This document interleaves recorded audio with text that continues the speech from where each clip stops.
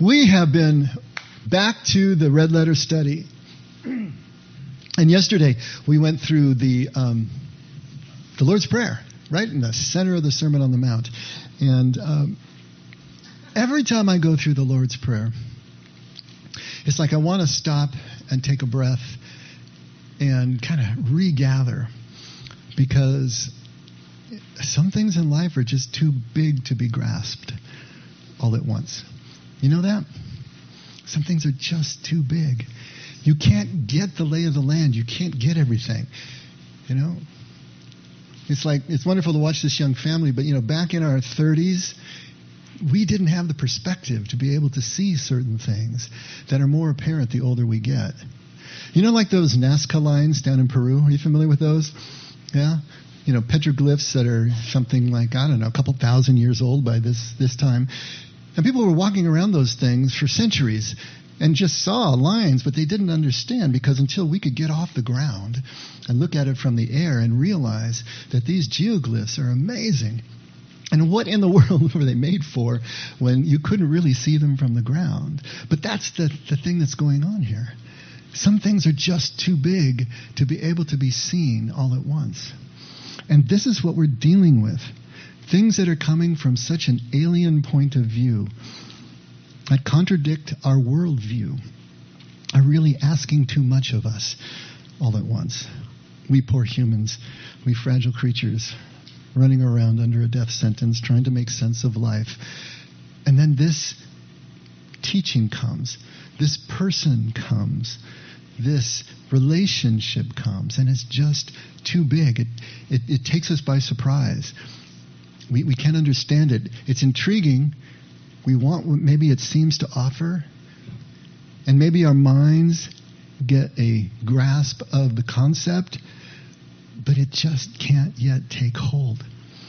This is what we're dealing with when we're dealing with Jesus' kingdom. This is what we're dealing with when we're dealing with Jesus' view of his Father's love. It is just too big. We can understand the words. We can understand the words that I am saying, that you have heard before time and time again, but not the reality that the words are trying to convey. That is just too big. This is why the only way to know God and to know God's love is to act like God. Does that sound presumptuous to you? What we're talking about here is to live and love the way Jesus lived and loved. Because Jesus was one with the Father. Jesus was identical to. Jesus was showing us the Father in human form. Can we emulate that? Can we start to act that way?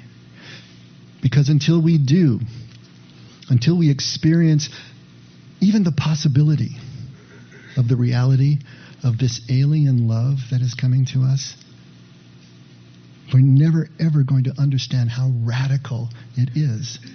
We'll never be convinced of its reality. Now, I use some words here. Possibility, alien. And I use those deliberately. I use them on purpose. I hope they sound strange to you. I hope they're even a bit uncomfortable to you. Alien love? What are we talking about here, right? But something that comes so far out of our experience is the definition of alien, right? And until those words are strange enough and uncomfortable enough and unfamiliar enough to show us that they are coming from something out of our ken, out of our understanding, they're never going to have the power to point where we need to go. This is the problem. If our concept of God's love is familiar, then it's not going far enough. It is not taking us off the spot. Because God's love is so big, so radical, it changes everything. And so I'm hoping to use some words that can tweak a little bit. Because even after you understand the words, even after you're saying to yourself, I want to believe, like Fox Mulder, I want to believe, we're going to keep running back to the safety of our old ideas, our old worldview, our old legalistic mindset. It's ironic, if you think about it, that law and the fear of punishment is comforting to us. But you know what? It really is. Because it's what we know. It's the way the world works. The world is all pay to play, let's face it. Performance for whatever we get. Toe the line or face the consequences. That's the way the world works. That's the way our churches have mirrored the world. That's the way our churches have worked. It's what we know. And it's what we can feel some control with, as we've said before. If we know what this line is, if we know what this rule is, if we know what this formula is, and we can just keep it, then we can control the outcome. It's contractual spirituality. I do this, God is obligated to do that. That feels like some control. Not only that, it's what most others believe anyway, and there's safety in numbers, right?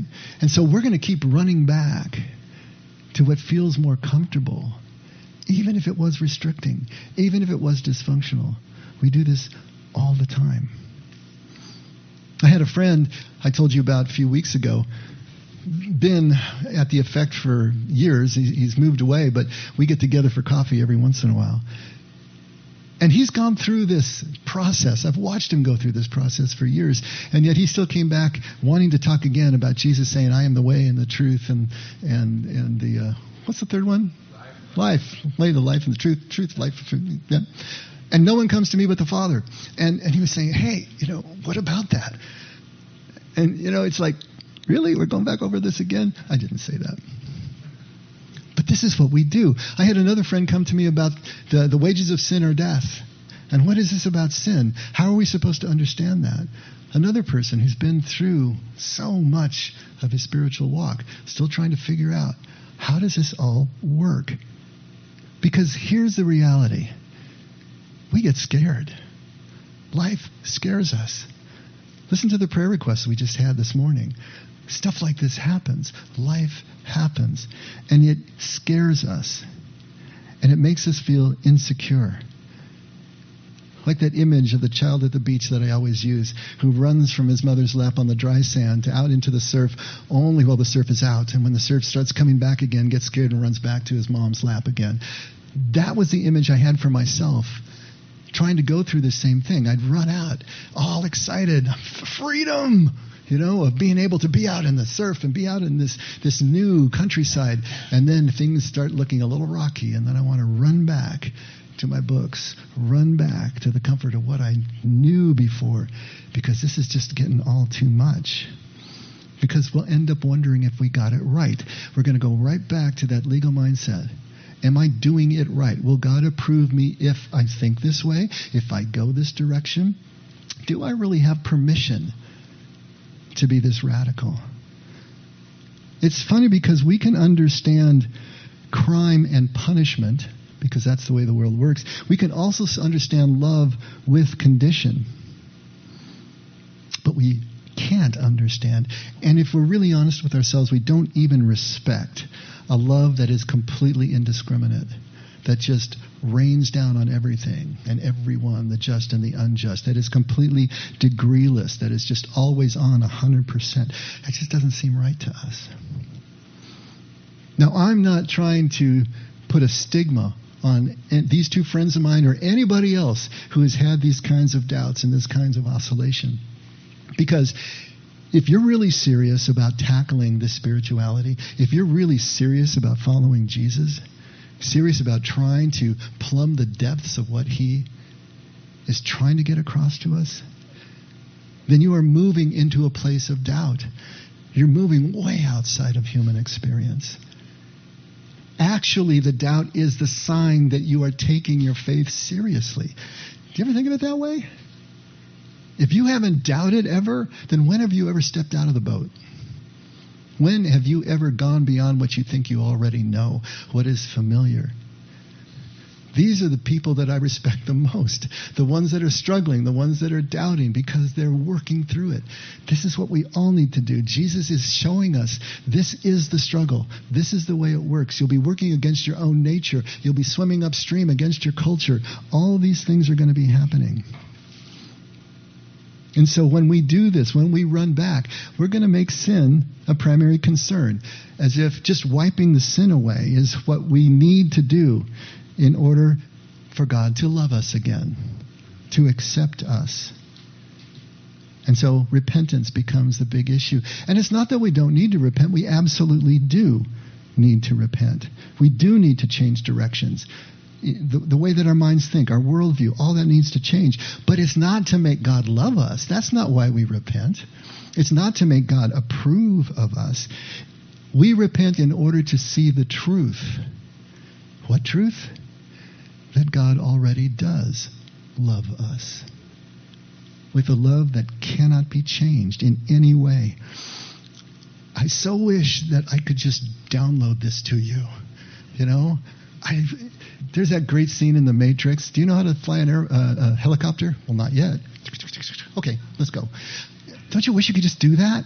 Just download this. I know jujitsu. I can fly a helicopter. I can actually live in the reality of God's love. I wish that I could download this to you. Truth is, it took me a decade of banging through this before I started to feel the first inklings of what it meant and feel the effect of what that meant. So I guess what I'm saying is I'm not going to be too much good for you. Right? You just have to steep in it, and steep in it long enough. And each one of us is going to be different. How many hours a day do you want to steep in this? Then you'll get it faster. How many hours a day do you want to practice? You'll get it faster. That's the way this works, but there is no substitute for this. This is why understanding the Lord's Prayer, as we were talking about last week, as a process, not as a written prayer, not as a set of words for us to recite, as if they had any power in and of themselves, just as a set of words. But to see the Lord's Prayer as this process, as this way of living, to experience this degreeless love that Jesus is trying to get across to us, is so critical. Absolutely critical.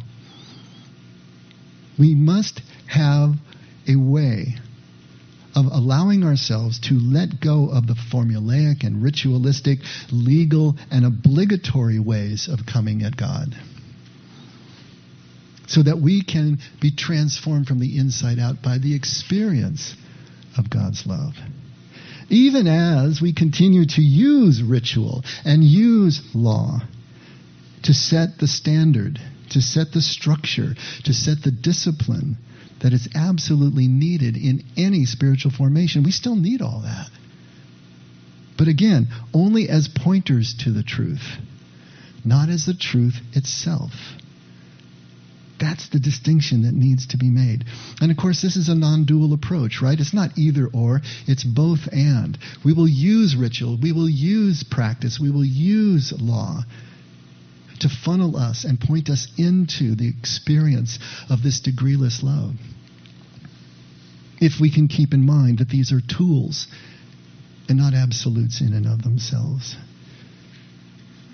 Now, we can move forward then with prayer, the Lord's Prayer, other prayers, as both the ritual reminder and the wordless expression of letting go of all our preconceptions, as the only way to see the oneness, the love that really is underneath the structure of everything that we see. Because God's love is too big to grasp mentally. We just can't do it. It doesn't make sense. Even as we understand the concept, it still is going to elude us. It can only be known, I guess is the word I can use, when we're in the flow of it, without thinking about it. We're just present to the flow.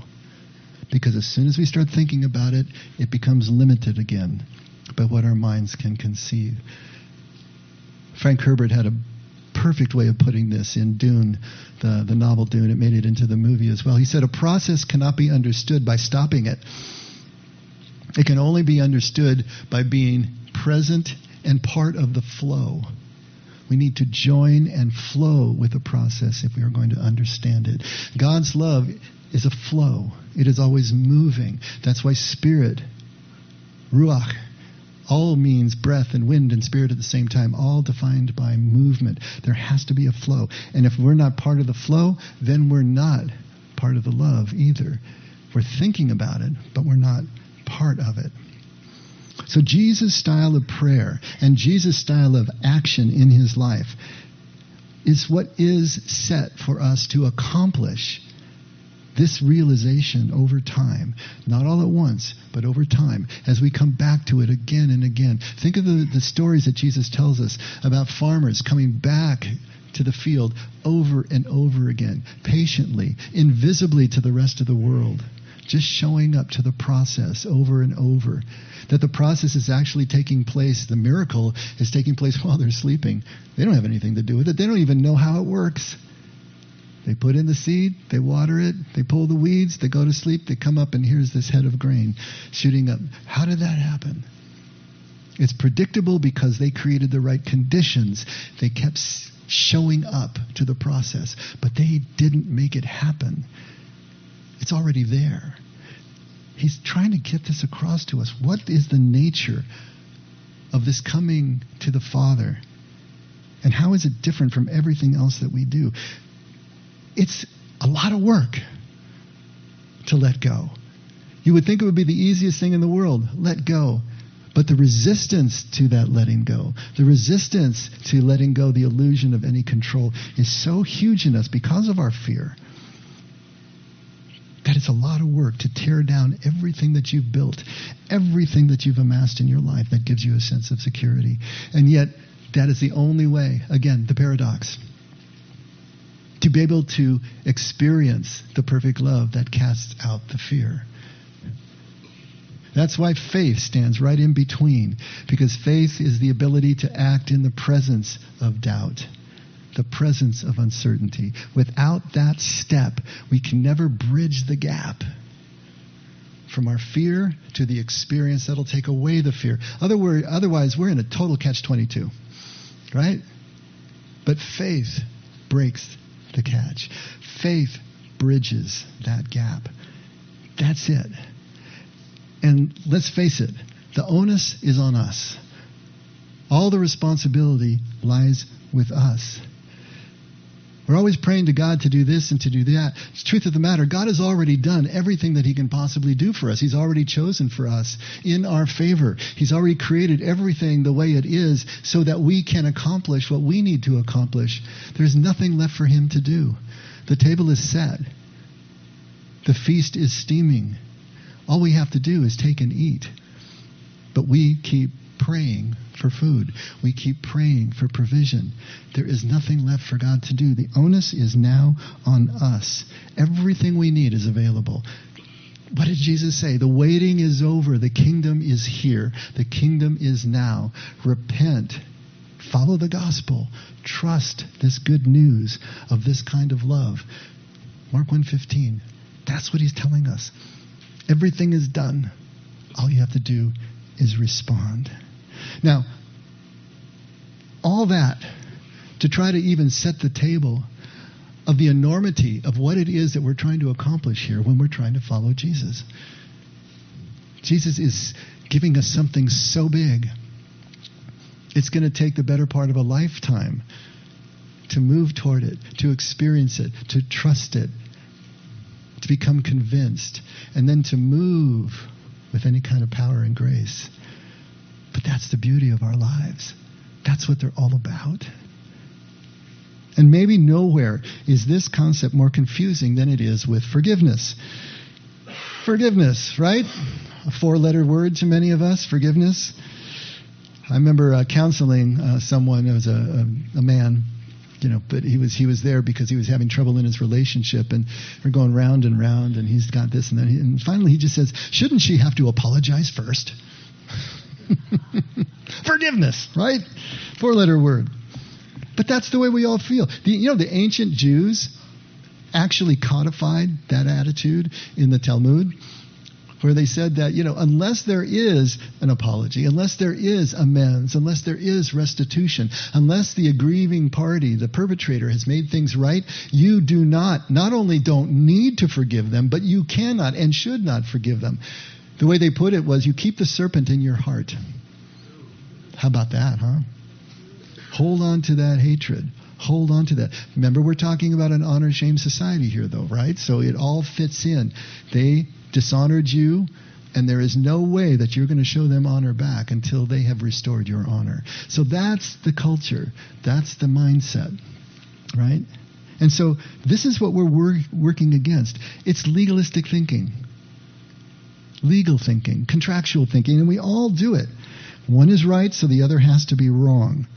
Hold on to that hurt. Hold on to that victimhood. Hold on to that grudge. Maybe not even consciously, but it's what we're doing until we get permission to start to let go, which we normally think comes in the form of an apology. We're looking at life as a zero-sum game, if you want to think of it that way. Right? If somebody wins, somebody else has to lose. That all the gains and wins and the losses, they all come to a zero sum. They all cancel each other out. And in a world of limited resources, this is the way it works. We can only get something if it comes from someplace else. But guess what? God doesn't live in a finite world. His resources are infinite. Always an endless showering of resources. There's no zero sum when it comes to God. And so when we're approaching God, we're approaching His love, we're moving out of the world that we know and understand into something completely different. Because instead of zero-sum game, God's game is if somebody loses, then nobody wins. If anyone loses, nobody wins. This fits into the idea of shalom, which we translate as peace, but what it really means is the greatest amount of healing and health and connection and relationship and prosperity that is possible in a person, in a community. From the perspective of shalom, kind of like John Donne, every death diminishes me, that idea. We can't get away from the losses because they are as if they are our losses as well. When we are really one with everyone, we don't win at someone else's expense. Everyone wins when there are infinite resources, if they wish to. But we take this zero-sum idea that's obvious to us because of the way our world works, and we extend it to forgiveness, so that if someone's wronged us, then it's got to be made right. There's that zero sum, right? There's that dualistic thinking. Now, Jesus is working against this mindset as hard as he possibly can. But again, this is Jesus we're talking about, so he's doing it in a very strange and uncomfortable way, as usual. So in the Lord's Prayer, if you want to take a look at your inserts, just look at that middle line of the Lord's Prayer. Forgive us our debts, as we also have forgiven our debtors. Now, in Luke's gospel, it's transgressions. But to the Hebrew mind, anything that unbalanced a system or unbalanced a relationship required forgiveness, required a restoration to the equilibrium that existed before. So if you have a relationship that is a pure relationship and then someone borrows money from the other, now you have a creditor and a debtor and you have an imbalance. If someone has wronged another person, you've got a perpetrator and a victim and you have an imbalance.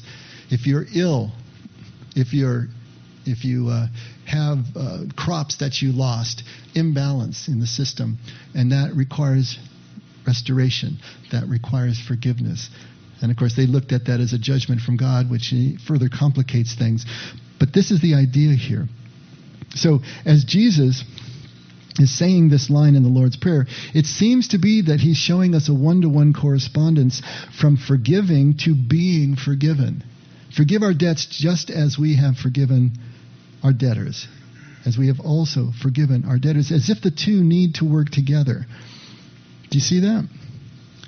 Now, if that's not perfectly clear, he's going to elaborate and expand right after the prayer, and let's read this starting at verse 14. For if you, that for that connects it to the previous, right? For if you forgive others for their transgressions, your heavenly Father will also forgive you. But if you do not forgive others, then your heavenly Father will not forgive your transgressions. Ooh. What just happened there? Did love become conditional again? Did forgiveness become conditional again? Did the last 20 minutes of everything I said go right out the window in 2 lines? Look at the choice of words that he has there. It's deliberate. It's strange. It's uncomfortable. And we have to ask the question, what happened to this degreeless indiscriminate love. Now, let's make it even more confusing, shall we? Continue Matthew 18 now, starting at verse 21. This is where Peter comes to him and says, Lord, how often shall my brother sin against me and I forgive him? Up to 7 times. Seems like a weird number for him to just throw out, right? Jesus says to him, I do not say to you up to 7 times, but up to 77 times. Okay, so what is going on here? It's quite possible that Peter is asking him about forgiveness and using the number 7 as an allusion to the book of Genesis. Now Cain, y'all remember Abel and Cain and Abel? So Cain kills Abel and he is ousted from the garden, or ousted from his parents' family. They're all out of the garden by this time. And he is exiled. But he complains to God and says, hey, if anyone sees me, they're going to kill me. And he says, no, I'm going to put a mark on you. Anybody who harms you in any way will be avenged 7 times, 7-fold. And then Cain's great-great-great-great-grandson, Lamech, he is also a piece of work. He kills a man for some small indiscretion, and then he boasts to his wives what he did and says, if my great-great-great-great-grandfather was going to be avenged 7 times, I will be avenged 77 times. And so this is in their consciousness about avenging. Again, honor, shame society, right? So Peter's probably thinking, if there is 7 times avengement, is there also 7 times forgiveness? Or 77 times? Well, Jesus says, no, I'm not telling you that. Not your experience, not what's familiar to you. But I'm saying 70 times 7 times. Okay, so is that 490? Is that what Jesus is saying? You get 490 bites at the apple, and after that you're done. Remember that numbers are really important to the Hebrew mindset. Not only the letters that have meanings and the words have meanings, but also numbers have meanings, and the number of 7 is perfection. Spiritual perfection, completion, fullness, wholeness. What Jesus is saying is basically perfection times 10, which can mean an eternity. He's basically saying, no, you're going to be forgiving forever in a day. You're going to be forgiving an unlimited number of times. That's what this is all about. That makes perfect sense and seems very, very, consistent with all of Jesus' teaching on love, right? Okay, we can take a breath. But he ain't done yet. Here's the problem. Continue reading. Verse 23, for this reason, all right? For this reason, for what he just said, up to 70 times, 7 times, an unlimited number of times you're supposed to forgive. But for this reason, the kingdom of heaven may be compared to a king who wished to settle accounts with his slaves. When he had begun to settle them, the one who owed him 10,000 talents, millions of dollars, something that could never be repaid back, an outrageous and crazy amount of money, right? This was brought to him. But since he did not have the means to repay, his Lord commanded him to be sold along with his wife and children and all that he had, and repayment to be made. This is what the culture mandated. If you couldn't pay your debt, you were sold into indentured servitude or slavery until you could repay it all. So the slave fell to the ground and prostrated himself before him, saying, have patience with me, and I will repay you everything. And the Lord of that slave felt compassion and released him and forgave him the debt. Huge debt. But that slave went out and found one of his fellow slaves who owed him 100 denarii. Small amount of money. And he seized him and began to choke him, saying, pay back what you owe. So his fellow slave fell to the ground and began to plead with him, saying, have patience with me and I will repay you. But he was unwilling and went and threw him in prison until he should pay back what was owed. So when his fellow slaves saw what had happened, they were deeply grieved and came and reported to their Lord all that had happened. And then summoning him, his Lord said to him, you wicked slave, I forgave you all that debt because you pleaded with me. Should you not have also had mercy on your fellow slave in the same way that I had mercy on you? And his Lord, moved with anger, handed him over to the torturers until he should repay all that was owed him. My heavenly Father will also do the same to you if each of you does not forgive his brother from your heart. Oh, it's just when you thought it was safe to go back in the water. So what is going on here? Is forgiveness conditional or not? Does God love us no matter what indiscriminately, or is he waiting for us to perform whatever it is we need to perform in order to have his blessings and approval and his love? How do we harmonize these statements right here, just on this one page? Not only among themselves, but within the context of all of Jesus' life and all of Jesus' teaching. Is it like we imagine one has to be right and the others have to be wrong? That's dualistic thinking. See, for Jesus, it's unitive thinking. For Jesus, it's bringing those extremes into a balanced middle. It's staying in the presence of the paradox until the paradox teaches us. Because for Jesus, both are right at the same time. Forgiveness is unconditional. But still, we must forgive others at the same time. Both together. How in the world is this possible? Can be a few steps to get there, but first in the Aramaic, we need to understand what they understood about forgiveness. In Aramaic, forgiveness is the word sebak, and freedom is the word subkana. Both of those words share the same root word, right? So what does that tell you? That tells you that in the Hebrew mind, even though there is a nuance between forgiveness and freedom, they both relate to the same root word. Therefore, ultimately, they are the same. Freedom is forgiveness, and forgiveness is freedom. To be forgiven is to be set free. To be set free is to be forgiven, allowed to return to the state that you were before whatever happened to get you out of balance. If you were in prison, you were set free. If you are ill, you are healed. If you're in debt, you're repaid. All of those things are about freedom, the freedom to return where we were before whatever happened. In the Semitic mind, forgiveness is the release, the ability to move and restore back to the original state, whatever it happened to be. It has nothing to do with an apology. It has nothing to do with amends, nothing to do with restoration, nothing to do with reconciliation even.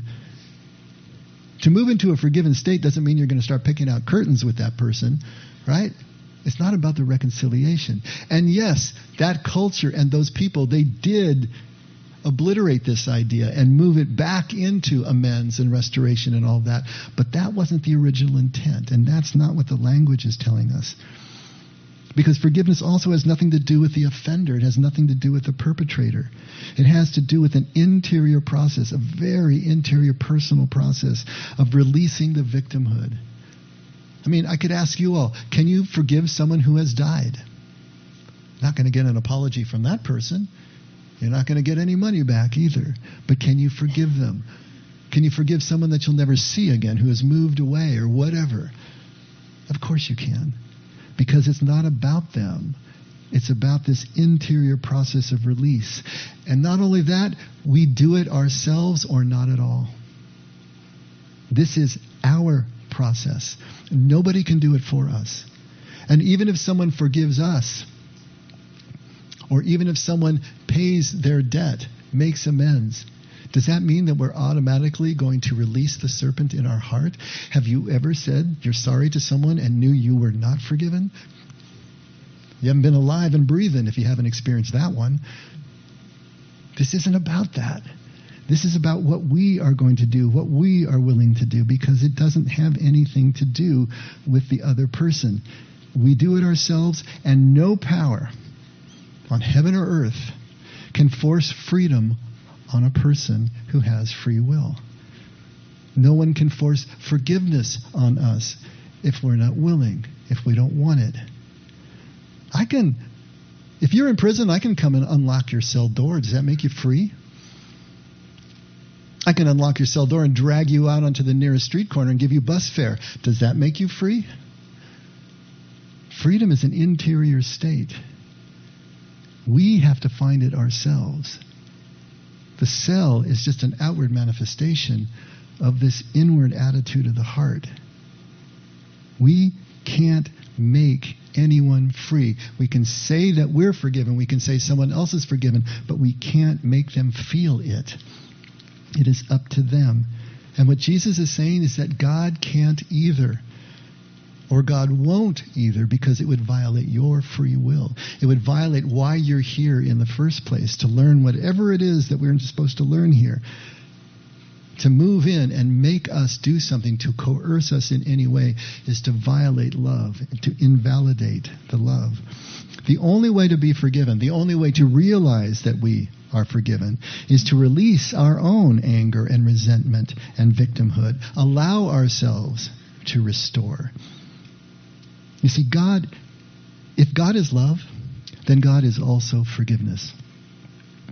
God is also deliverance. God is also salvation. God is the state of being of those things. God doesn't do them as a verb. He is them. As we approach Him, that's what we get. God is forgiveness, and He never withholds that forgiveness. He is that forgiveness. We are always free, and we are always forgiven in God's eyes. The relationship is never broken from God's point of view, no matter what we've done. God's relationship with us is perfect, which means we are as forgiven, we are as free as we want to be. We are as forgiven and free as we can stand to be. We are as free and forgiven as we are brave enough to accept. Brave? Really? Do you know that it's actually scary, frightening, even terrifying to be free, to be forgiven? Why? Because it means that suddenly we are responsible for ourselves. When you're a victim, you have no choice. And having no choice can be a nice warm blanket because you're not responsible anymore. You can point and deflect all of that responsibility out to somebody else. But to say that you're free, to be one of those pioneers crossing the prairie who can squat anywhere and build a log cabin and have that land absolutely free. Wow. Wouldn't it be great to do that? Yeah.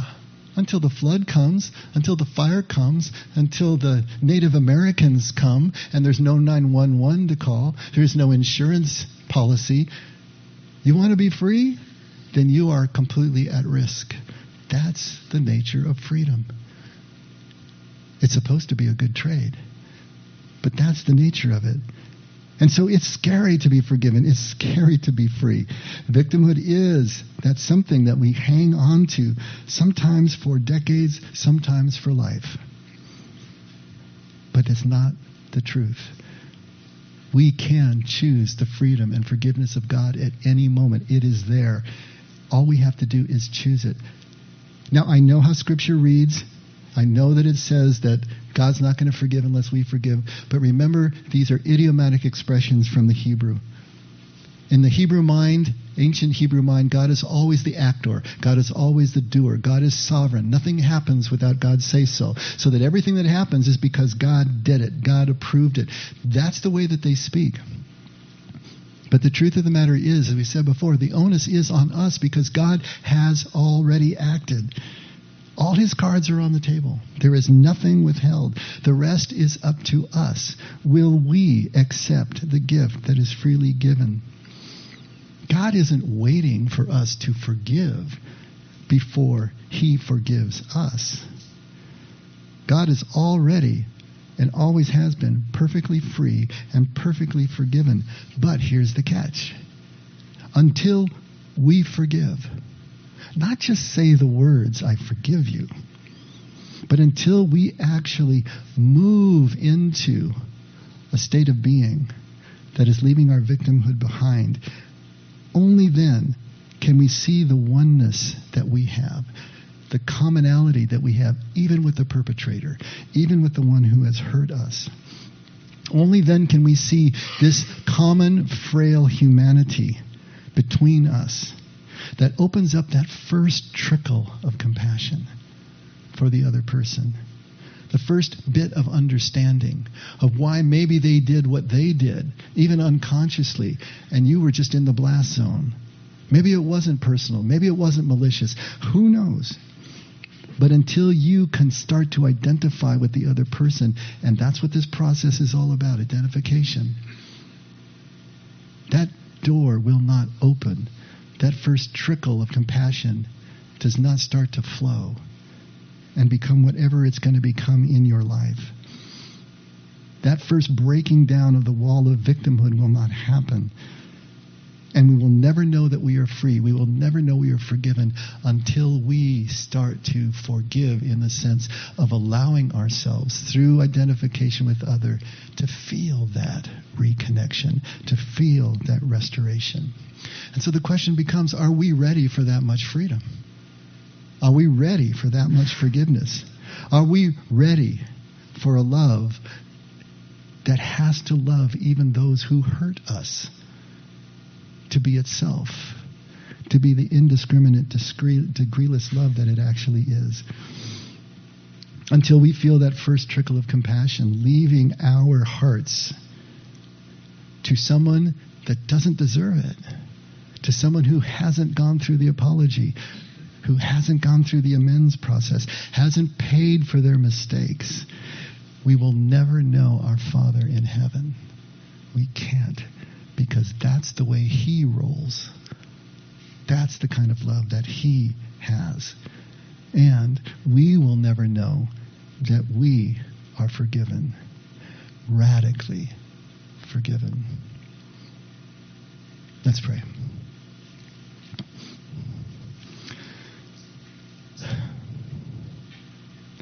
Father, it's so hard for us to square this circle. So hard for us to see that such seemingly contradictory things can be true at the same time, can present this paradox through which we can live and find you on the other side. We do ask that you would help us with that.